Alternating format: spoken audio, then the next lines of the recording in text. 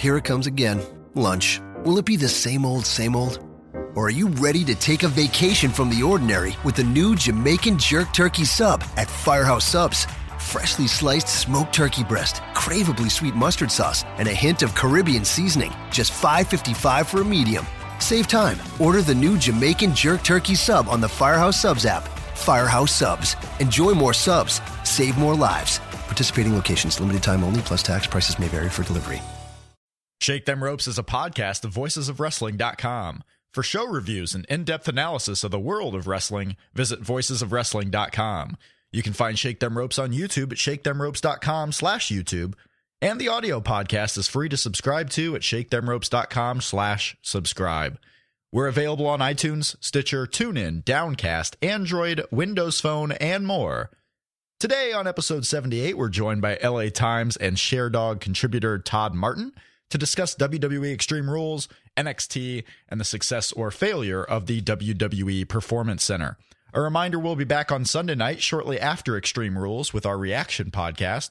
We'll be joined by Dylan Hales for that show, and you can interact with us during Extreme Rules and send us questions for Dylan by following us on Twitter at Shake Them Ropes. Robin McCarran. Should we begin with the puking, or should we begin with the topics that will change the face of WWE forever? Jeff Hawkins. We are not here to talk about Curtis Hughes. You're listening to Shake Them Ropes with Robin McCarran and Jeff Hawkins. Nobody's listening for hockey talk.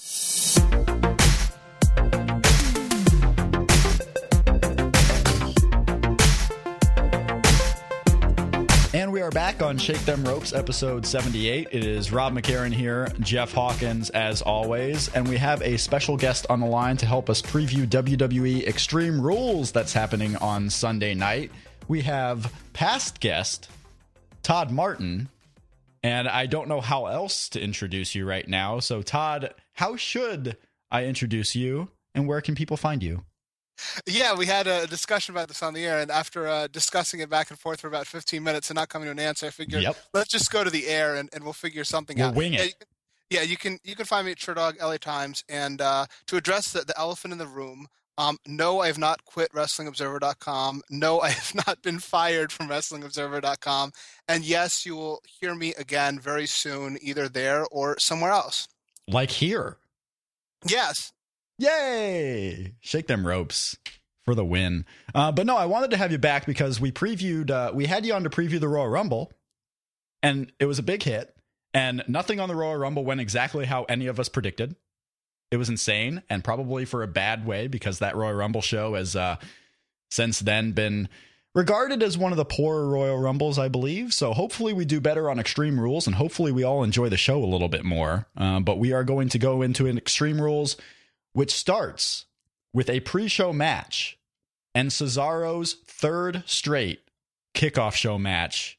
Can't get on pay-per-views, this guy. We have Kid and Cesaro defending the tag team titles against Big E and Kofi Kingston of the New Day. Todd, how excited are you for this tag title match with seemingly the big new heel tag team, the New Day? I think it should be fine. I mean, I was sort of surprised, as I think everyone was, because it seemed like they'd been building towards Lucha Dragons challenging for the titles, and then they lost that match. I'm not sure whether the idea was just to swerve people, or whether the idea is we see something in Lucha Dragons and we want to build it up a little bit more before we give them that title program.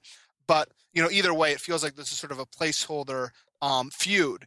With that said, I've actually become a fan of the New Day act. Like, I think everyone recognized what a terrible act it was at the beginning, but I'm enjoying it in its current form. It's like these baby faces who come out there and try to get the fans to cheer for them, and the fans hate them, and they're just befuddled and disappointed, and they try to get them to clap, and they fail, and you know, it's just like a debacle. It's sort of, you know, it's sort of emblematic of some of the, you know, the other baby faces that WWE pushes that the fans turn on. Only this, they've actually turned into a storyline. So I enjoy it. With that said, I think Kid and Cesaro retaining makes most sense.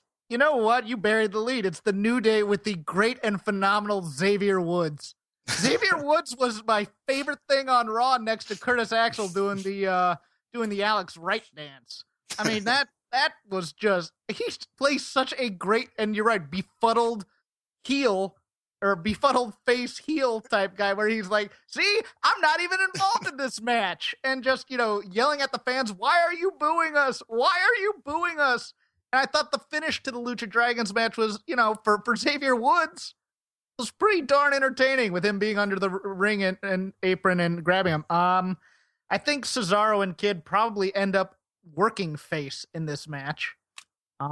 Just judging from the house show reports from the European tour. Well, it's in Chicago. They're going to be baby faces on the show in Chicago, right? I mean, right. And it's a shame that you always have to have the tag team title match, it seems now, in the pre-show. Because, how are you going to get tag team wrestling over if you keep putting it in a place where nobody watches it? But I think they retain, and fairly easily.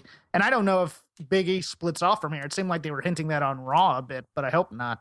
Well, it's so strange because Big E, he backed down from Randy Orton, which is another sign that, okay, these guys are going on the healer side. But there was a poster, and pay-per-view posters really mean nothing. But like the Payback, I think it was Payback, the pay-per-view poster, like singles out Big E. Like Big E is the face of the Payback poster. And I don't know if that'll get any traction or what they're doing there. But Kid and Cesaro makes the most sense to win for me. So I'll go with that as well. We go into the proper Extreme Rules. And we start with a Chicago street fight. Dean Ambrose and Luke Harper, which, again, I stopped writing the live Raw report for FW Online. I believe the WrestleMania Raw was my last show. So over the last month, Todd, I've taken a little bit of a sabbatical from WWE. This is probably the least I've watched WWE programming leading up to a pay-per-view in several years. Now, I watched Raw last night, so I kind of know what's going on. I think that's all you really have to do is watch the Raw before a pay-per-view and you get the gist of what's going on. But Dean Ambrose and Luke Harper was befuddling to me. What happened here, and who do you have winning this street fight? As far as what happened, I'm actually not clear either. I think, I mean, they clearly don't like each other, but I actually don't even remember what the precipitating angle was. They've just sort of been arguing back and forth. Maybe Jeff will remember better than I, but I think it's the match on the card that's sort of gotten the least angle build up as far as that goes. It's just sort of, two guys that are good wrestlers wrestling each other. As far as the match goes, I mean, certainly logic would say that Dean Ambrose wins. He's a guy that they've invested a lot more in than Luke Harper, even though I think Luke Harper has a lot of potential in his own right.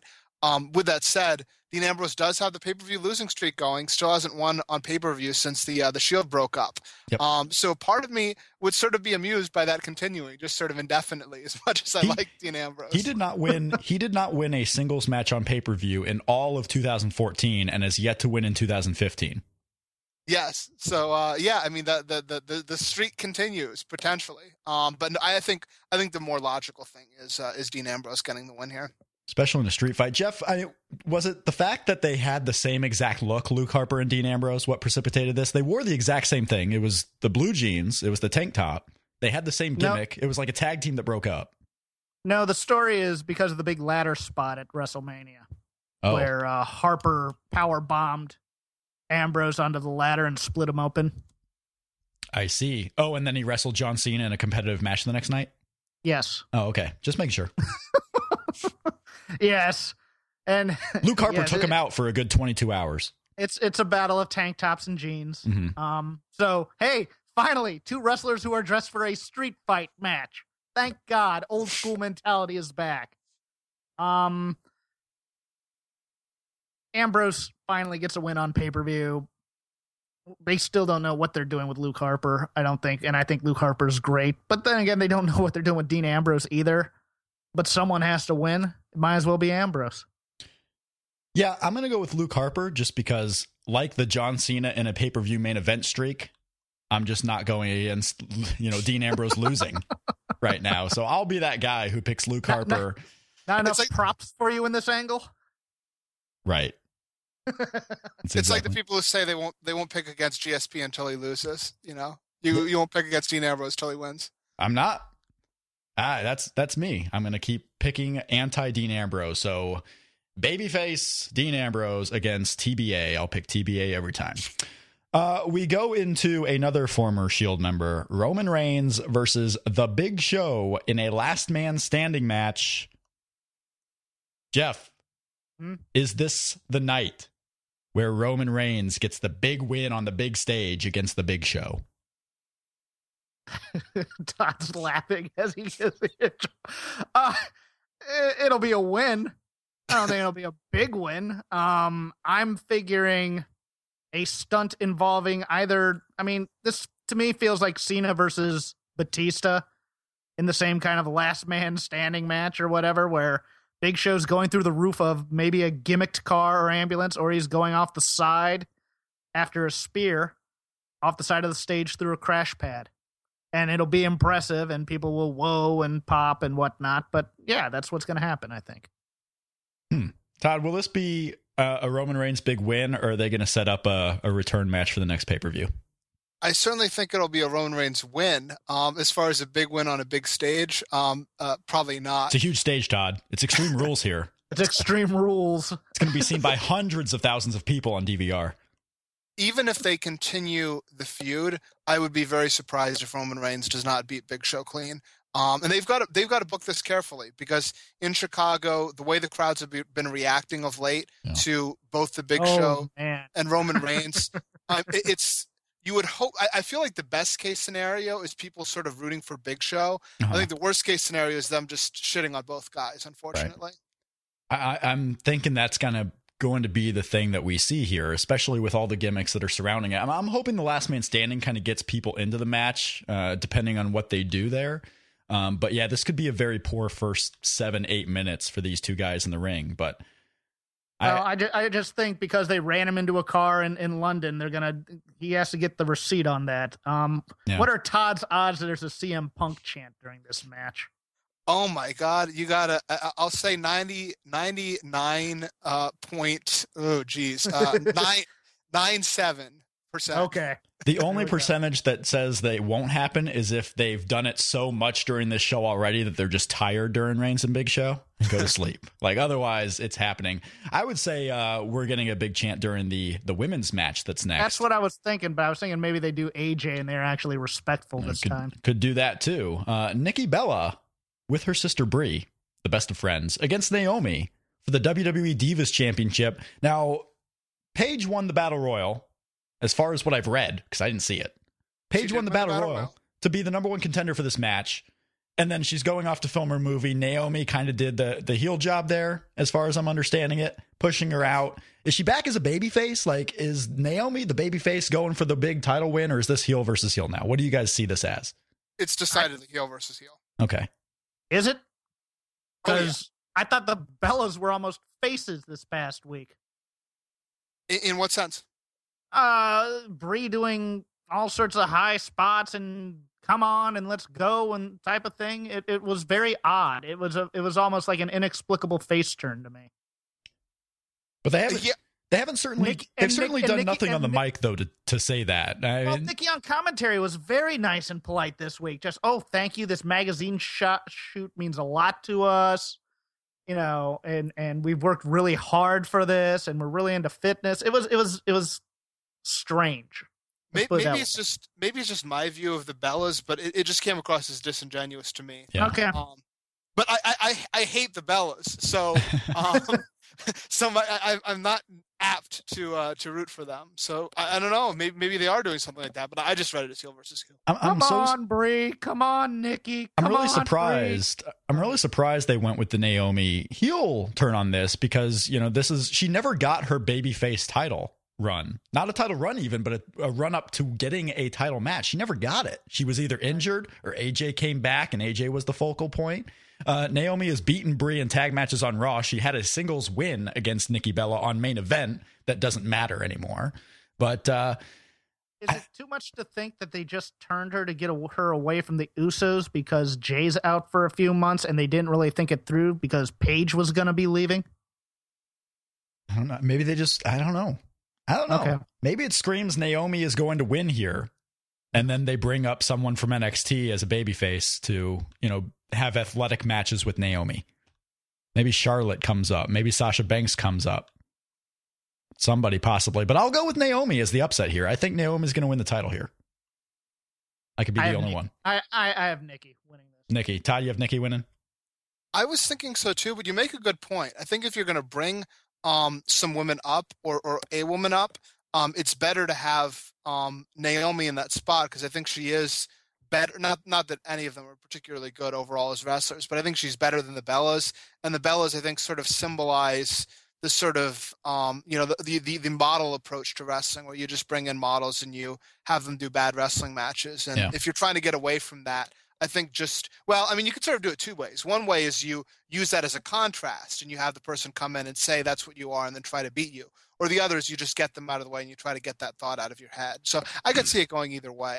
Okay. Sorry, go ahead. My thinking was that they see Nikki as an actual quote unquote star due to the Total Divas thing. So beating her would be much more of a feather in the cap than beating in Naomi. Yeah, that's definitely true. They clearly have pushed both the Bellas and Nikki in particular to a lot stronger degree than just about anyone else on the roster. So sure. Yeah. But as far as one thing on the Naomi turn is, like, to me, like, this has sort of been instructive of sort of not the way to turn, in my opinion, in that, like, I think frequently in wrestling, there's sort of an inclination sometimes when you turn people to just sort of make them bad immediately. Yeah. And Naomi, to me, was sort of just a perfect example of that, where, 1 week she's smiling, she's with the Usos, and then she just attacks Paige out of the blue, and then she's just acting completely heelish immediately.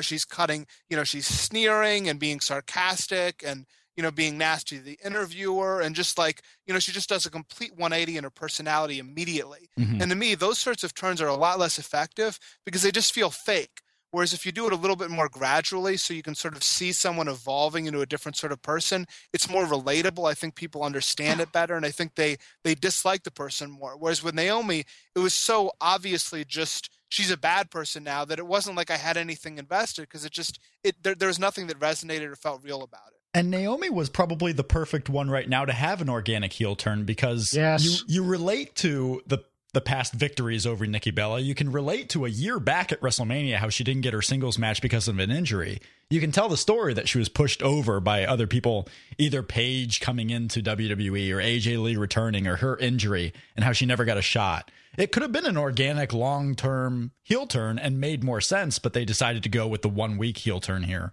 for a women's title match. You didn't even need to do the one. You could have done it over 2 weeks and would have fit. The first week is she has a fit because Paige is getting the title shot over her, despite the fact that she's won.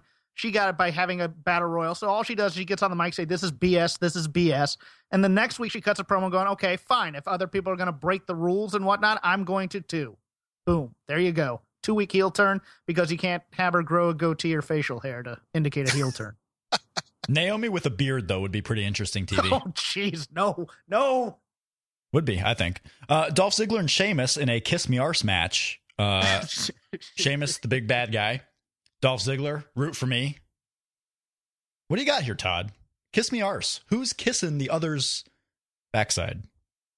I was thinking about this, and I was having trouble figuring out what they were going to do, because I don't really see where they're going with it. Like, it's hard really to imagine them wanting to sort of bury Dolph Ziggler by putting them in that position. But Sheamus just came back, and I don't see them wanting to do something along those lines with him. So I don't know. I mean, I guess I defer towards Sheamus winning, just because Sheamus is a guy that they pretty much always protect, and Dolph is a guy that doesn't get that sort of protection. So yeah, I favor Sheamus. Yeah, me too, Jeff. There's no doubt in my. Oh, go ahead. Sorry. Yeah, I would go with Sheamus winning this one too. The question to me is, does Dolph Ziggler just go down and kiss the backside of Sheamus willy-nilly, or does he actually put a fight up and not do it? I mean, babyface wisdom is you do it because you're honoring the code that you signed, but Dolph Ziggler, maybe a little change of pace for that. I don't know, but I would have Sheamus winning here for sure. I don't think there's any doubt that Sheamus is winning, because they're going to give him the little guy killer gimmick for a bit. They may actually have him beat Bryan for that title, I think. Well, or they're going to use those victories over the small guys to build him up for Roman Reigns as a big guy. Well, that's the question I have too, because our next match is that Intercontinental Championship match with Daniel Bryan and Bad News Barrett, and we're not exactly sure if Bryan's even going to wrestle in this match. So I wonder if he can't. Do they put Bad News Barrett in this three-way and make it for the U.S. title? Or what? We'll see what they do, as SmackDown is currently taping right now. But Daniel Bryan, Bad News Barrett, if this match takes place, and knowing the injury history recently with Daniel Bryan, do they change the title here if this match can happen? Todd, what do you got in the Intercontinental title match and your thoughts on it? So your thought was that they might strip Bryan of the title and put Barrett in a three-way match for the title? I could see if Daniel Bryan can't compete in this show, the way they like to, because they have a IC title match scheduled. The way they like to do it sometimes is just, kind of put the title somewhere else if Daniel Bryan is unsure of when he can come back. And yeah, they would have a three-way for the title with Barrett just added into the Ziggler-Sheamus, because Ziggler and Sheamus have kind of been intertwined in that Bryan thing for the last month ever since WrestleMania anyway. Yeah, I don't see that because they'd have to work out the stipulation thing. Right. And I think it's more likely that they'd give Bryan a little bit more time Sure. to come back. I'm not sure what they do if Bryan isn't able to compete, and I'm kind of expecting he won't be able to compete, but I guess we'll see. Mm-hmm. If he's able to compete, I think he beats Barrett. I don't really. That seems to me the most obvious result we've talked about yet. Yeah. If Daniel Bryan and Bad News Barrett happens, because obviously if he's well enough to wrestle on this show, it's not like he's going to have to take more time off anytime soon. So, or at least to me. So I would have Daniel Bryan win this match too. Jeff, what are your thoughts on this whole thing? If he can go, Daniel Bryan wins, and they'll probably put him on Raw and have him lose it then. If he can't, this is where I think they're gonna put in Neville. I think they're gonna have Neville and Barrett fight for the title, and I think they're gonna have Barrett win. Interesting thought. Because the thought is, he's a new guy. He'll get some cred by being in a very competitive match, but still failing. Or they might actually, you know what? They may give him the title and have Barrett chase him. But I think Barrett's going to take the title if it's against Neville, and I think Bryan wins if he's in the match. I have breaking news. Okay. I don't have a breaking news bed, though. I don't have the sound. Brad Maddox beats Zack Ryder in a dark match on SmackDown. So basically, for those fans that are at the SmackDown taping, they got a treat early. Wow. Brad Maddox wrestling and winning. Zack Ryder went for that brass ring long ago. Man, this is his reward. I just imagine somebody chuckling backstage when they came up with that one. Poor Zack Ryder. I won't spoil it. I won't spoil this result, but the first match taped at the SmackDown taping, and you can kind of fill in the blank. And Jeff, like what you just said, was a tag team match. Neville and Dolph Ziggler against Bad News Barrett and Sheamus. Boom. That match happens on Tuesday SmackDown. I don't know the context, but that match happens on SmackDown this week. So we've done Dolph Ziggler and Sheamus. We've done Daniel Bryan and Bad News Barrett. We've done the women's title. We're starting to get into the two main events on this show, really. And one of them, a Russian chain match for the U.S. title. And because I did not see much of the build-up to this match, and all I really saw was Rusev, choking John Cena's nose out with the chain last night on Raw. John Cena and Rusev, is Rusev going to suffer 2 straight defeats, Jeff? Please tell me you thought about this one a little bit before than I just asked you right now. I've been thinking about it, but yes, I think he's going to lose. I think John Cena continues the U.S. title open challenge because I think they're enjoying this gimmick. Todd, did the gimmick run its course this week when Kane answered the bell? That's sort of a leading question. It absolutely is. It's the only questions he has. That's all I do, Todd. I actually I'm more positive on the whole thing than it seems like either of you guys are. I'm enjoying the John Cena open challenge. We love the John Cena open challenge. I was just thinking that maybe it's over because they've done the Stardust, they've done Dean Ambrose, they've done some of these guys who could have long competitive matches. I've loved it because I did watch those segments on every Raw. But then Kane comes out. Like it's just over when Kane comes out and does it. Kane. Yeah, that's what I was saying about Lee. I mean, it's hard to defend it when you bring up Kane because that certainly was not the highlight of the John Cena Open Challenge. But I just think it's been a good use of John Cena. I think it sort of allows him to not do something that's like at the top of the card, but it's sort of different. I think it paints him in a positive light. It doesn't breed a lot of resentment in him. I think there's still plenty of possibilities. We were just talking about Neville coming out and giving him a competitive match. Yeah. I think that would be a fun thing to do at some point. I think there are a lot of possibilities there. Whereas I think Rusev with the U.S. title sort of ran its course. I don't think after he lost, it necessarily has the same heat that it does. And I don't think he needs the U.S. title to be able to feud with some other guys that are sort of in the the upper mid card of the WWE. So, and besides that, it's not a match with the Russian Chain that you really need to worry about the result that much, because the result is always kind of fluky. It's always, the guys going through, both of them touching 3 of them, and then one of them, goes through and lands the last one. And it never really feels like under WWE rules for these sort of, strap chain things, like you get a decisive winner. So it's not like you need to worry about one guy getting beat. I think John Cena having the title going forward is the right thing, and I think that's what they're going to do. I disagree with you, Rob, in terms of Kane being used in this slot. I thought he was fine because that was the story they were building throughout the entire show, in terms of Kane still having authority, credibility vis-a-vis Seth Rollins, and you know what, he still has big guy credibility. It doesn't matter if he's overused and overexposed. He has big guy credibility, especially in matches with Cena, who he's done 500 matches. I've been arguing that fact for the last year. Kane does have big guy credibility, whether he's the guy you should be using for all these roles versus a newer guy. He is credibly big. He's credibly big. Yeah, thank you. He's got big guy credibility in a match. Todd. He doesn't go out there and stink the joint up. I mean, it was a solid but not spectacular match, and it was part of the overall story.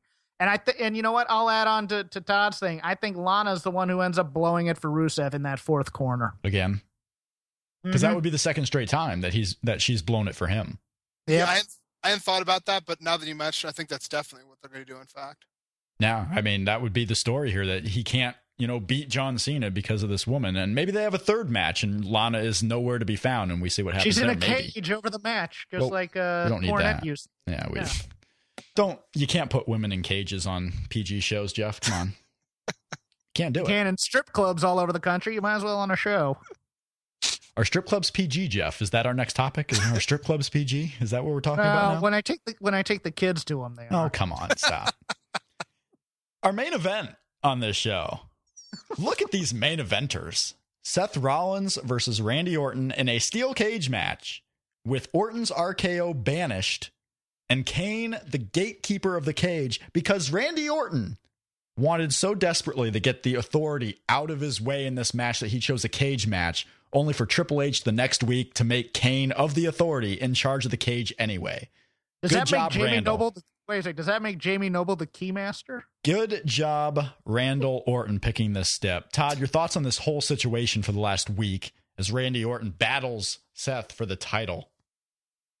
Well, it certainly seems like an angle they've done a million times, where the heels tease that there is dissension between them, only to reveal that, in fact, they're smarter than the babyface, and they've been working together the whole time, and they've tricked him, and they're going to screw him. They've done it twice with these guys in the last month. Yeah. So, I mean, I almost feel like it's so obvious that they might be tempted to not do it just because it's so obvious. But if, in fact, the storyline isn't that if Kane does not help Seth Rollins in this situation, then Triple H is an idiot, because why would he put this guy in there if he's trying to, help his guy and he doesn't like the guy on the other side? Mm-hmm. On the other hand, if in fact Kane helps him, then Triple H is smart. And so if one booking outcome has the storyline being that Triple H is smart and the other booking outcome has that Triple H is stupid, WWE past history suggests you're probably going to go the booking outcome that has Triple H coming out as a smart guy. Makes sense to me. Yeah, not only do you have the RKO band, you have the curb stomp band, apparently. And yet another tool in the toolbox you can't use anymore on WWE television. So Seth Rollins busted out in the main event of Raw, as you mentioned that, Jeff. He busted out a double arm DDT that was slightly different than Dean Ambrose's finisher, but essentially Dean Ambrose's finisher. I thought the same thing. It's like, well, let's give people the benefit of the doubt here and stop banning moves. I get safety. I get repetitive. You have to be able to do a match 5 times a week. I get that. But how about we trust people until we can't trust them? Bring back pile drivers and brain busters and gourd busters. And I mean, it's not like Ryback hits a guy in the mouth every time he does a clothesline. Are we banning clotheslines all of a sudden? No. So maybe for Ryback specifically. Yeah, well, I mean, that's what I'm saying. Do it. If a guy can't pull off a move, then you ban the move for that specific guy. I'm fine with that. But to say none of you can do this, and basically now everybody has to come up with some version of a DDT or stunner or something that doesn't even look like a finishing move, like, say, a fireman's carry like John Cena uses. It's... You had a story here where you could also do the punt. And you could bring that into it along with the curb stomp. But now both of those are gone because I guess the edict is kicks to the head have been banned. So what does that also do for Daniel Bryan's Boomaye knee? That's my question. But, as for the match, I'm sorry, I digressed a bit.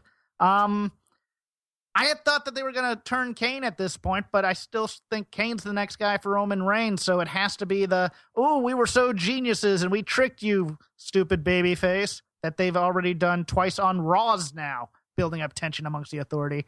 I could also see some situation where Brock Lesnar comes in and kills both guys in the cage. It's basically, a fluke win for Seth somehow. I don't know, but Seth Rollins is coming out with the title. There's no way Orton wins.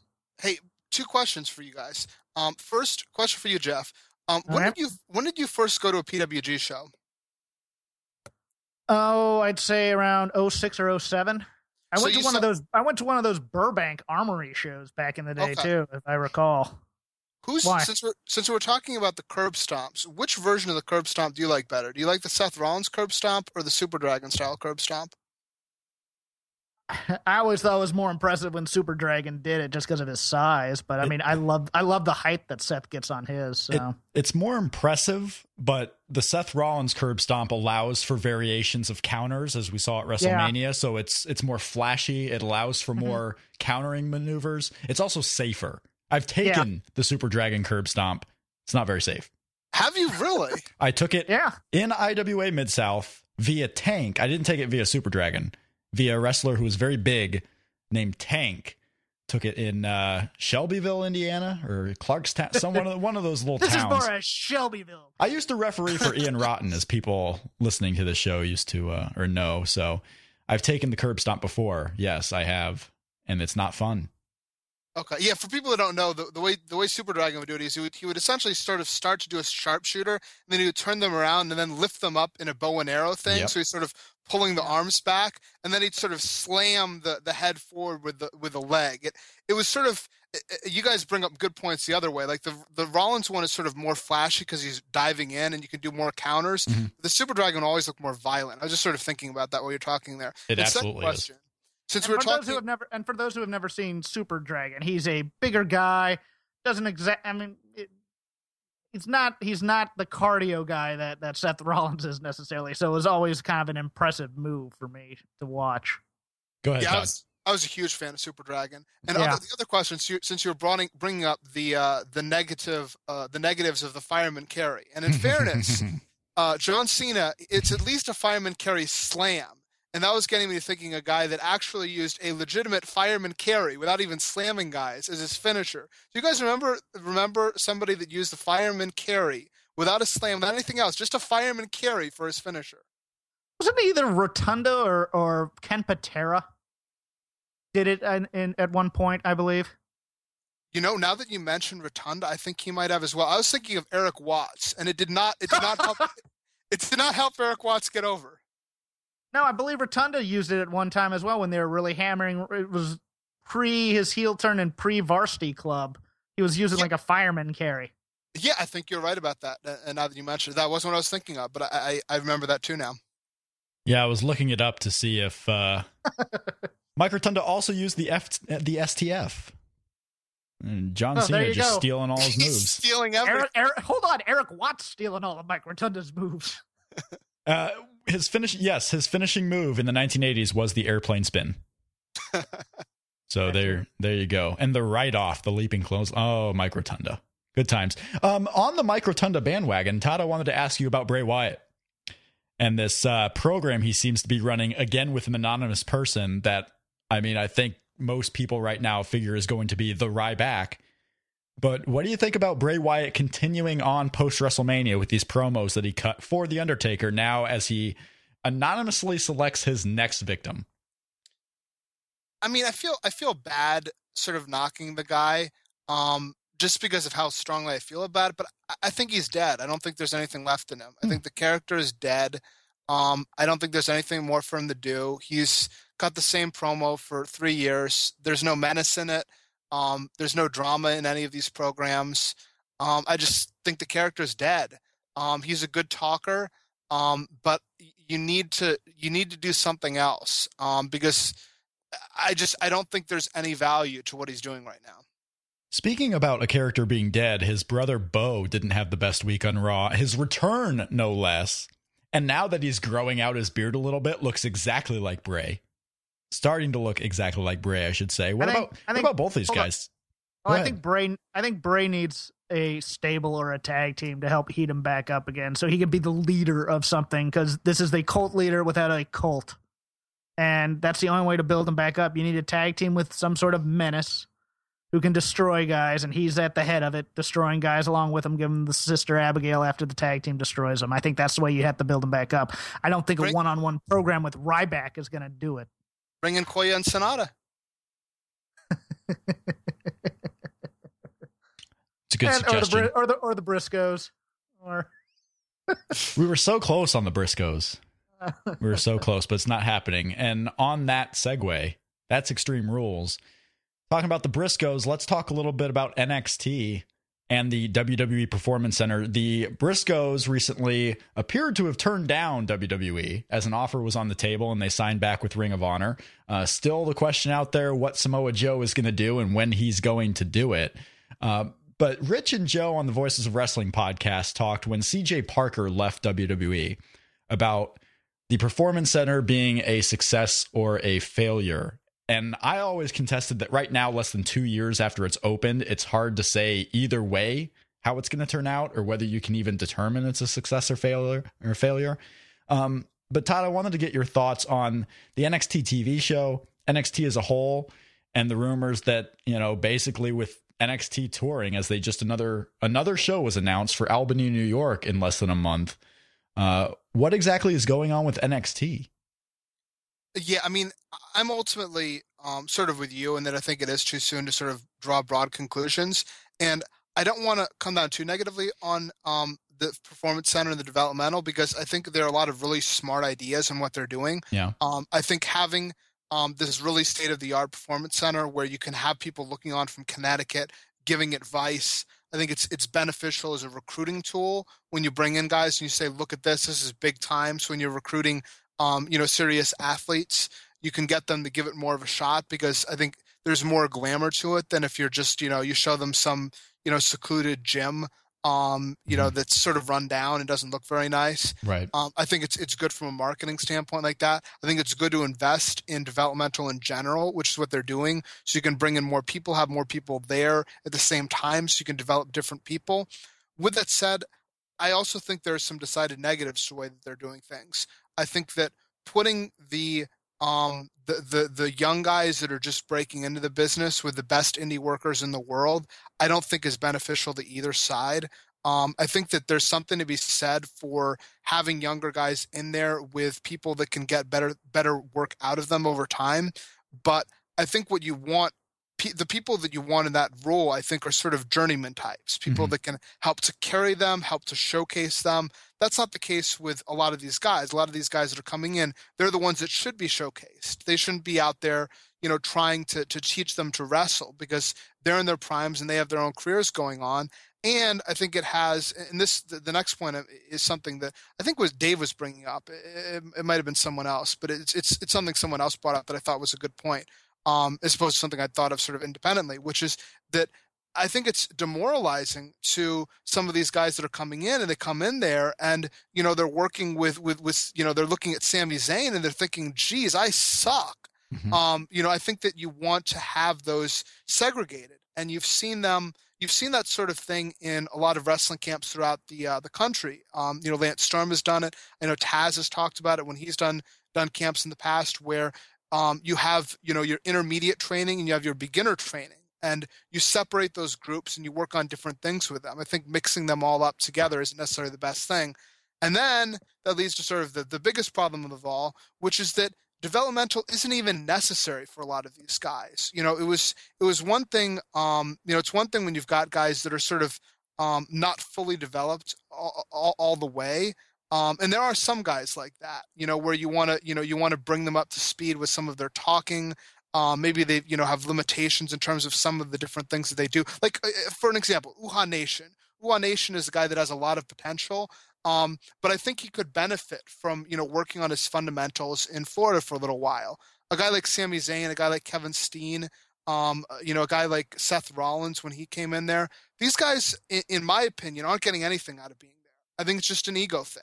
It's WWE saying we are improving these guys. We are bettering these guys. So when they come to the main roster, they're our guys. Mm-hmm. And that accomplishes nothing for anything. That's just about them feeling good about themselves. And to me, you're wasting years of the prime of some of these guys who could be improving your show, who are ready to go right now. And I think it makes them seem like a bigger deal if you bring them right in, you give them a big push off the ground, as opposed to them working on this internet show for, a number of years and people sort of seeing them through that lens, as opposed to being brought up with a big video package in the introduction that, hey, this guy is a big deal right off the bat.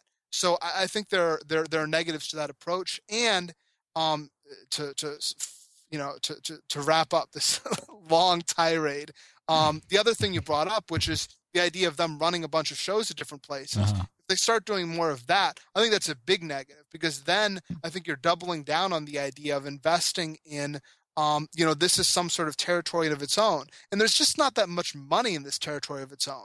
Running small indie buildings in Philadelphia and, in front of 1,500 people. Like, there are guys down there that right now should be main eventers in WWE. And I don't think having them stay longer in this developmental system, in the NXT thing, just to feel good about the idea of what we're doing with NXT is beneficial to the product overall.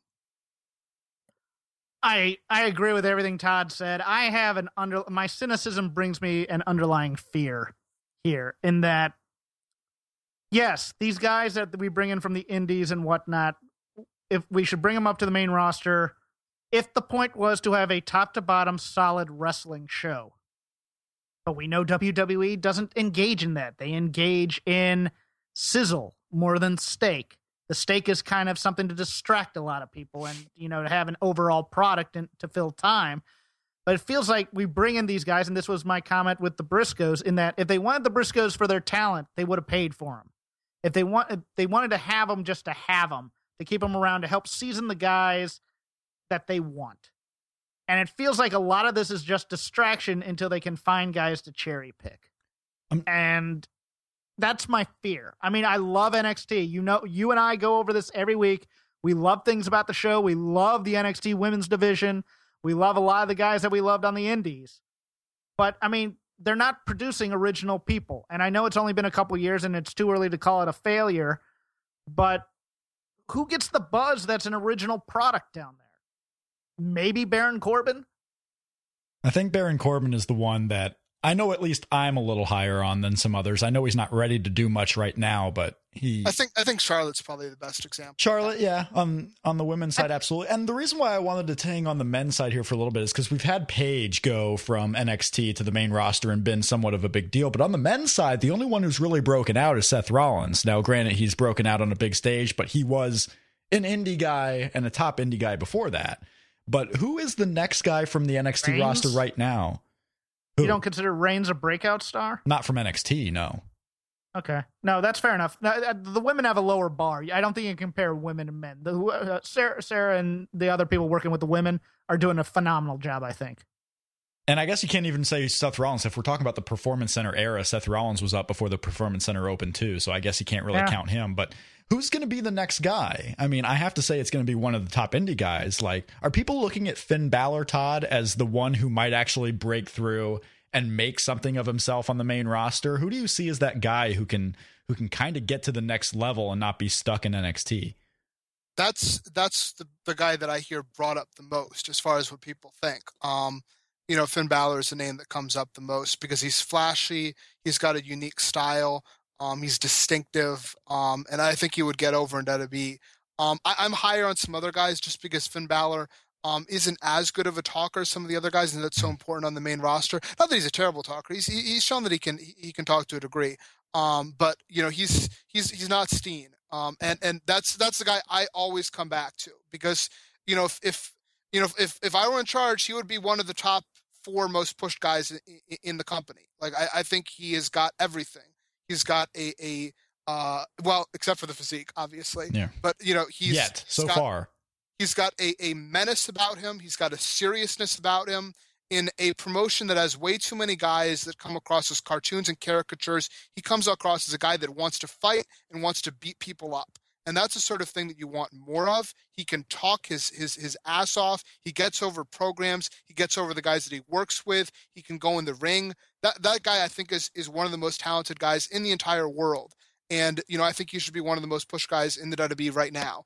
The other guy that I think is right up there is Sami Zayn. Sami Zayn is the guy that, no matter what you do with the guy, because he's got such an innate likability about him, along with the fact that he's such a good performer in the ring, you don't even have to push the guy and he'll get over. It'll be a similar thing to Daniel Bryan. And really, I've talked about this before, but I think the guy almost could get over better if you don't push him as much, because a lot of what gets him over is the sympathy of this guy that's always fighting and working so hard, and it doesn't come easy to him, and you sort of relate to that dynamic.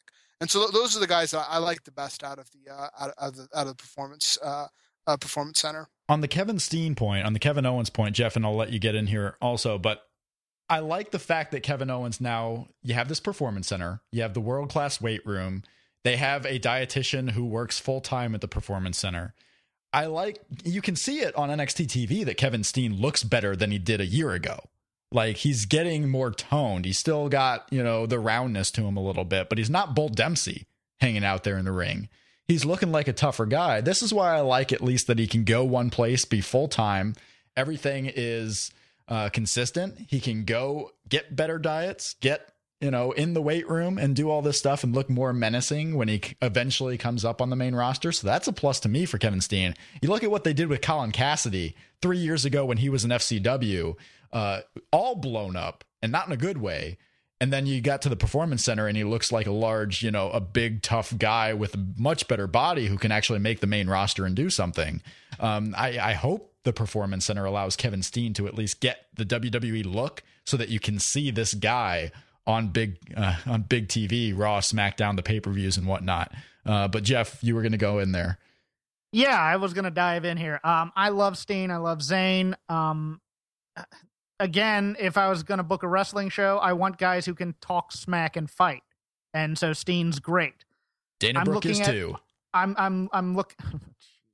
I look at this from a different point of view. I'm looking at it from who's the guy.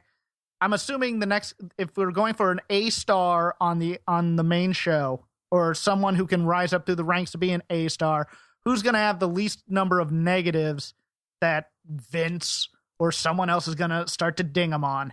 And if he can learn to talk, and this is a very big if, I think Jason Jordan might be your guy.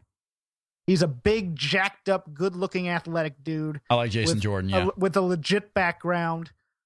If he can learn how to talk, and talk convincingly, especially given some of the crap they're probably going to give him, I think Jason Jordan's going to be that one guy that breaks out. That's an original in terms of the performance center. Todd, you laughed there at the Dana Brooke. Was she a great introduction last week on NXT, or the greatest introduction last week on NXT? Die in a fire, Rob. I was just laughing at Jeff's reaction. I enjoy people getting completely and utterly consternated about someone saying something. Such disrespect for Dana Brooke. The total diva, everybody. Last thought, Todd Martin. Last thing I have for you. Is this the year that the Nationals win it all? Well, I mean, come on. They've already predicted it, right? Look, I'm sorry, go ahead. They predicted it last year and during Davey Johnson's last year. The best pitcher they had last season is their long relief man this year. This Nationals rotation is stacked. Yeah, I mean they've got a They got a lot of talent. I'm thinking shorter term though. Tonight, both the Capitals and the Wizards are playing in playoff games. Mhm. I believe that's happened one other time in my lifetime. Wow. So it's a great. I'm exaggerating a little there, but it's Sure. a great time to be a DC sports fan until the Capitals lose to the Islanders and the Wizards lose to the Raptors. And even if things go badly for the Nationals, at least I feel like the NL East is weak enough that it's a pretty safe bet that they'll make the playoffs. So that at least would be a positive. I listen to enough Washington D.C. area sports talk radio where I know if they have high hopes and they're crushed, Kornheiser and Zabin are going to be very entertaining. So it's fine with me. At Todd Martin MMA on the Twitter. You can follow Todd Martin and get all of his thoughts on the world of MMA and Nationals, I guess. And what else do you tweet, Todd? What's your favorite thing to tweet about? I mostly just tweet about MMA and pro wrestling. I try to avoid talking about things that people don't want to hear me talk about, even if they're of interest to me. Just because I don't want to talk about things people don't want to hear. So I want to hear them.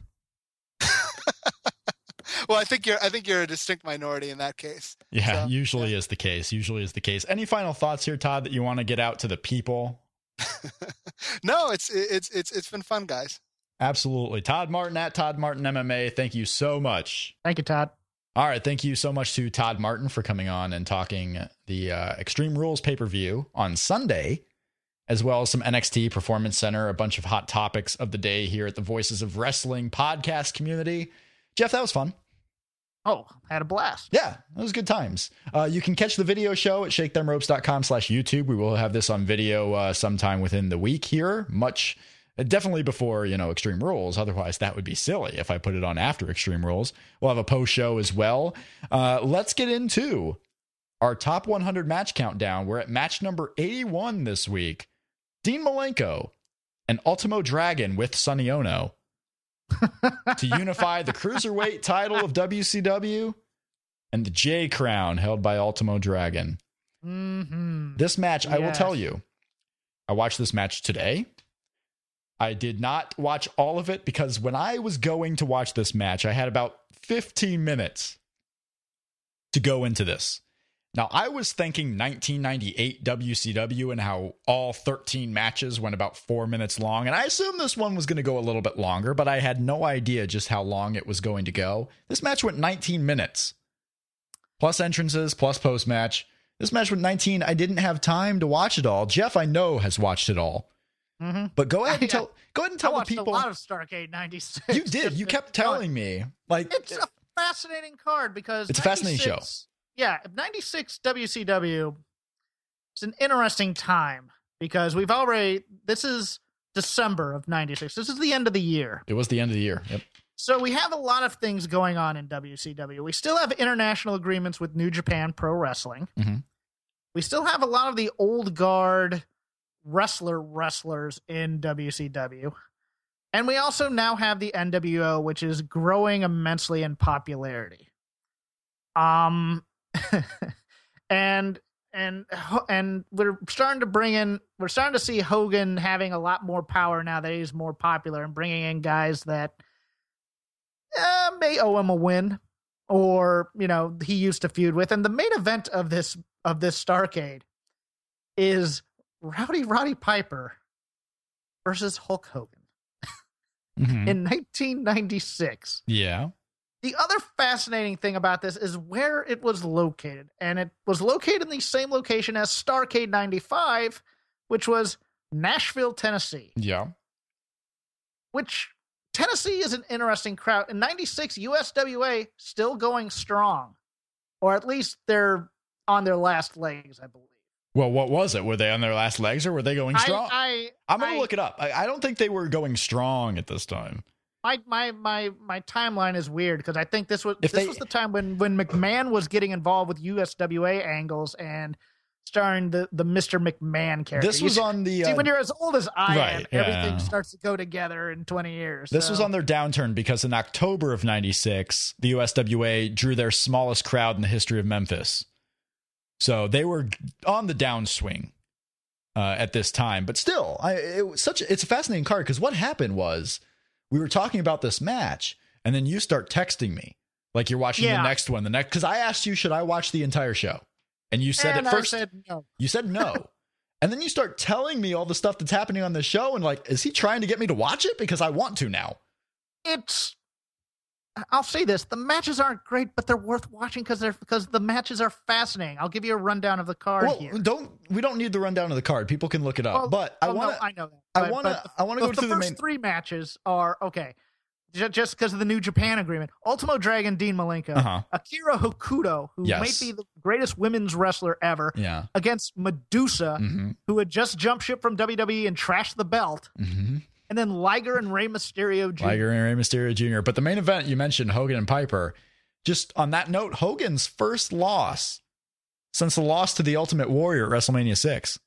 This is his first loss, clean. Anyway, And the inexplicably booked heel versus heel tag team match of the 7 years. Outsiders versus the Faces of the Fear. Faces of Fear, which I want to go back and watch that one for sure. Jeff Jarrett, Yeah. Chris Benoit, Eddie on that Guerrero and Diamond Dallas Page Yeah. for the U.S. heavyweight title, and it's so funny. Well, the problem that was fascinating to me was I forgot Akira Hokuto did shows for WCW Yeah. for some reason, and also that Medusa being the linchpin or the spark of the Monday Night Wars and trashing the belt and stuff gets beat. They just beat her for their women's title, and it's like. About a year later, she's gone from the company. gone. But yes, Ultimo Dragon and Dean Malenko. Dean Malenko is the current holder of the WCW Cruiserweight belt. Ultimo Dragon holds the 8 titles of the J Crown, which are the IWGP Junior Heavyweight title, the NWA Junior Heavyweight title, the Great Britain Junior Heavyweight title, the WWA Junior Light Heavyweight title, the UWA Light Heavyweight title, the NWA Welterweight title, so NWA has 2 belts in there, the WWF Light Heavyweight title, and the War International Junior Heavyweight title. And I have to say, when he came out with all those belts, I was impressed. It was one of those things in wrestling you don't get to see anymore is impressive. Guys you think are impressive because they have multiple titles. It's kind of gone, once title belts stopped meaning something, they didn't. Of course, this being WCW and Southern Wrestling still going in, you have to have a heel Japanese manager to go along with the Japanese wrestler. So you have Sonny Ono. In the history of wrestling, the 3 Japanese managers that I remember most, all of them sucked. So I don't know who sucked worse, Sonny Ono, Mr. Fuji, or Hiro Matsuda when he did that post kind of horseman thing called the Nakatomi Corporation in NWA. But anyways, Yeah. this was the Anyways. open. Well, it's just one of those. Go ahead. things. The match for Sonny Ono- 18 minutes. Sonny Ono is useless. Sonny, in terms of a heel general, he had a sweet New Japan shirt. Dave Meltzer gave this match 4.5 stars, and it certainly I thought this was a bit high. It was very high. Let's be real. The match Yeah. for the first 16 minutes was an Mat average. It was mat work. There was a lot of rest holds. It was okay. There's nothing really wrong with it. The last 2 minutes are what, if you were going to watch anything in this match, the last 2 minutes were super hot. This is when yeah. Dean Malenko was super hot with the crowds of WCW. Yeah. Like, people love Dean Malenko. The pop that he gets out of the opener was almost a main event pop now. And this isn't one of those things He where had that credibility. He had that kind of that worker credibility Yeah. from indie guys liked him. Yep. He had the old school WCW fans liked the tough guy credibility he had. Yeah. But as an opener, you're thinking light heavyweights on paper. This is going to be fast paced. No, It wasn't. Does headlocks and leg locks. Yep. For most of the first 16 minutes of this match. Heenan and Tenay are doing their best. Dusty Rhodes is just suckville. He was not very good. Bobby Heenan was trying. God. Bobby Heenan was in serious mode. Yeah. He was trying. Heenan and Tenay were working together, and Tony Yep. Schiavone was doing his best to call moves that he doesn't know. Right. But the most impressive thing to me was, this may not have been Ultimo Dragon's best match in WCW, but he did a lot of impressive little things. Like at one point he faked the suicide dive out to Dean Malenko by doing a moonsault, but without even getting any more momentum, just from a dead start, then does the suicide dive. That was impressive to me. I don't know if you got far enough into the match to see that one. There were basically, when this match came out, I knew why it was on the list, and it was because It went long. It got rave reviews. I didn't watch move for move the entire match because one, I ran out of time. You know, I was watching it and prepping for this show here. So I watched the beginning, I watched the middle stages because I wanted a feel for the match. And then I watched the final 4 minutes straight nonstop. And it's just power moves. Yeah. From two small guys. It's brain busters. Well, and Dean goes back and forth getting, near fall after near fall after near fall. And the crowd's getting more amped and more amped and more amped. This crowd, the last 4 minutes was great. They're just standing going, ah! And he finally locks in the Texas Cloverleaf. The crowd's going absolutely nuts. And this is not a situation where the crowd was just going nuts because it was the first match. These crowds for the year and a half, all the way into mid 98, maybe even longer, just every time Dean Malenko was in something important, they loved this guy. They had trained their crowds to really enjoy cruiserweight and light heavyweight matches for that first hour, and they had conditioned them to the point where both this and the Liger Mysterio match, they went ape for. But it's so funny having watched WCW nonstop I started watching in the beginning of 97, and I would watch until they died, and I watched every Nitro, and it was always amazing how more over Dean Malenko was than almost everyone else, especially the masked wrestlers, maybe not Rey Mysterio. But the crowd never really got into some of the Mexican wrestlers who came up because there were, for every Juventud Guerrera and Rey Mysterio, there was a Ciclope and a Super Calo and Silver King, all these guys who never got over.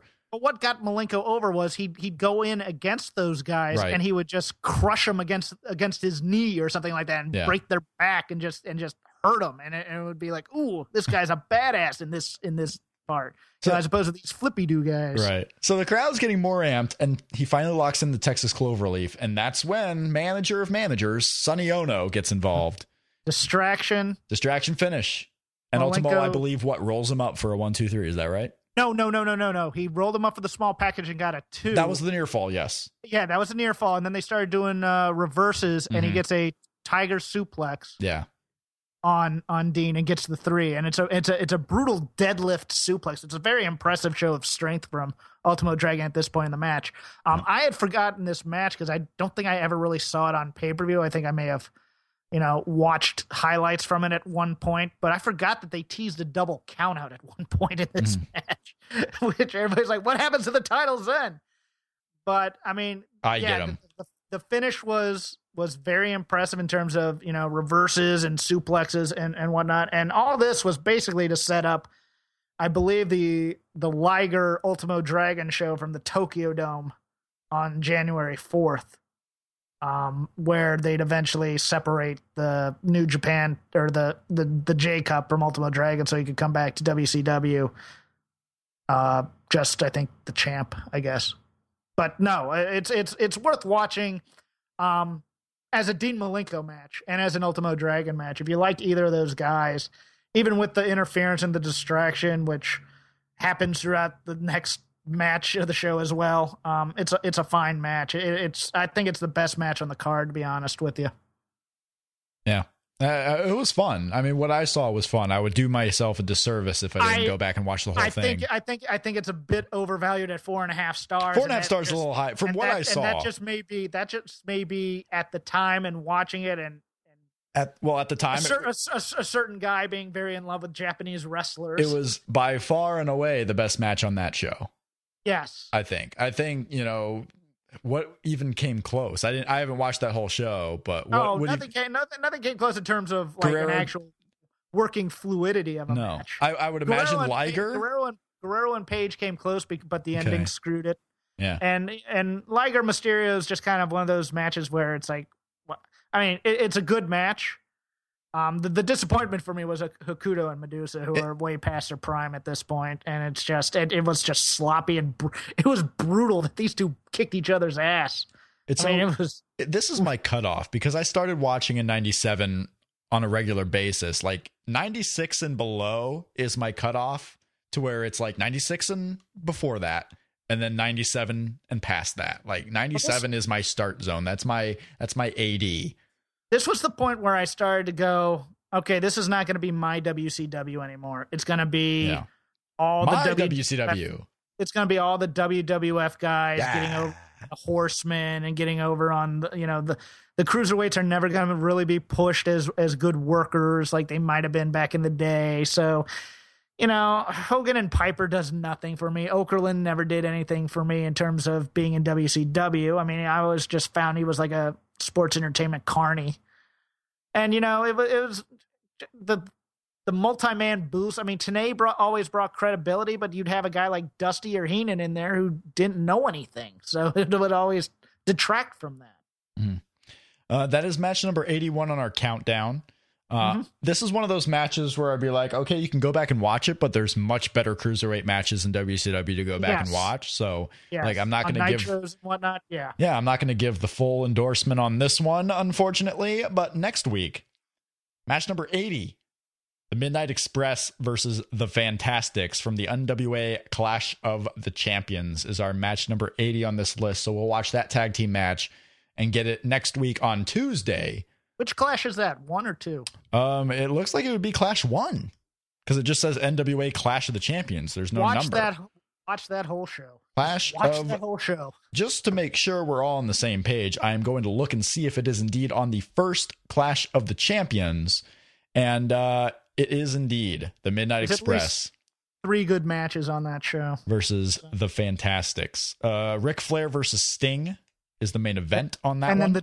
And then the Tully Arn versus Luger Wyndham tag team match. And Wyndham for the NWA World Tag Team titles. Because the Midnight Express match is for the United States Tag Team titles, not the world titles. But that'll be next week. As you all heard in our show opener, we will have Dylan Hales on Sunday for our post Extreme Rules show. Yes. So make sure you all call and tweet us. So we will put up, it is not going to be a live show. It is going to be podcasted afterwards. I'm sorry. But no, that's the thing. We will take your tweets. We will open up the phone lines probably around 11:30 p.m. Eastern. So if we unfortunately can't do it live, but if you want to call in and have thoughts on the show or want to ask Dylan Hales a question or ask any of our thoughts, follow us on Twitter at Shake Them Ropes because we will open up the phone lines around 11:30 for our post Extreme Rules reaction. So we will let you all know when the phone lines are open and you can give us a call into that. Any final thoughts, Jeff, this week on Shake Them Ropes 78? No. Oh, no. Well, I was, Tough Enough's coming back. Whoop-de-doo. There's better uses for it. I know. I really know you wanted to cut a promo on Tough Enough. I don't. We'll save it for later. Let's save all our Tough Enough comments for when Tough Enough is on the air. Okay. And then we can do that as it's going along. But for Rob McCarron, Jeff Hawkins, Shake Them Ropes 78. Thanks everybody for listening. Bye-bye. See ya. Thanks, everybody, for checking out Shake Them Ropes this week. This has been episode 78. We'll be back on Sunday with episode 79, the Extreme Rules Reaction Podcast with our guest Dylan Hales. You can find Dylan on Twitter at Dylan Waco. You can follow Shake Them Ropes on Twitter for all future show information, as well as our links to our podcast feed, our video feed on YouTube, where we do have our shows weekly up on YouTube, including some exclusive post shows. You find all that information on Twitter at Shake Them Ropes. Again, follow Voices of Wrestling at Voices Wrestling and voicesofwrestling.com for all of your pro wrestling coverage from Japan, from the US, from the UK, from Ring of Honor to New Japan and more at voicesofwrestling.com. This has been Shake Them Ropes.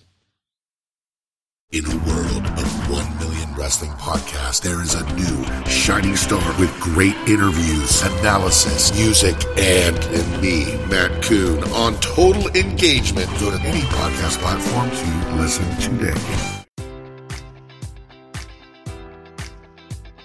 Enjoy all your favorite sports like never before at BetMGM. Sign up using code Buckeye and receive up to $1,500 back in bonus bets if you don't win your first bet. When you register with BetMGM, you'll get instant access to a variety of parlay selection features, live betting options, and the best daily promotions in the business. And with BetMGM at your fingertips, every play and every game matters more than ever. Place your money line, prop, or parlay bets with the king of sportsbooks today. Sign up using code Buckeye and receive up to $1,500 back in bonus bets if you don't win your first bet.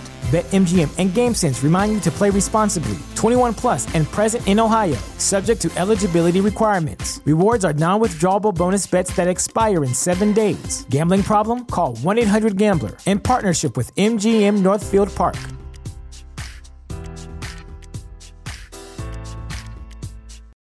For the ones who work hard to ensure their crew can always go the extra mile, and the ones who get in early so everyone can go home on time. There's Grainger, offering professional-grade supplies backed by product experts so you can quickly and easily find what you need. Plus, you can count on access to a committed team ready to go the extra mile for you. Call, click Grainger.com, or just stop by. Grainger, for the ones who get it done.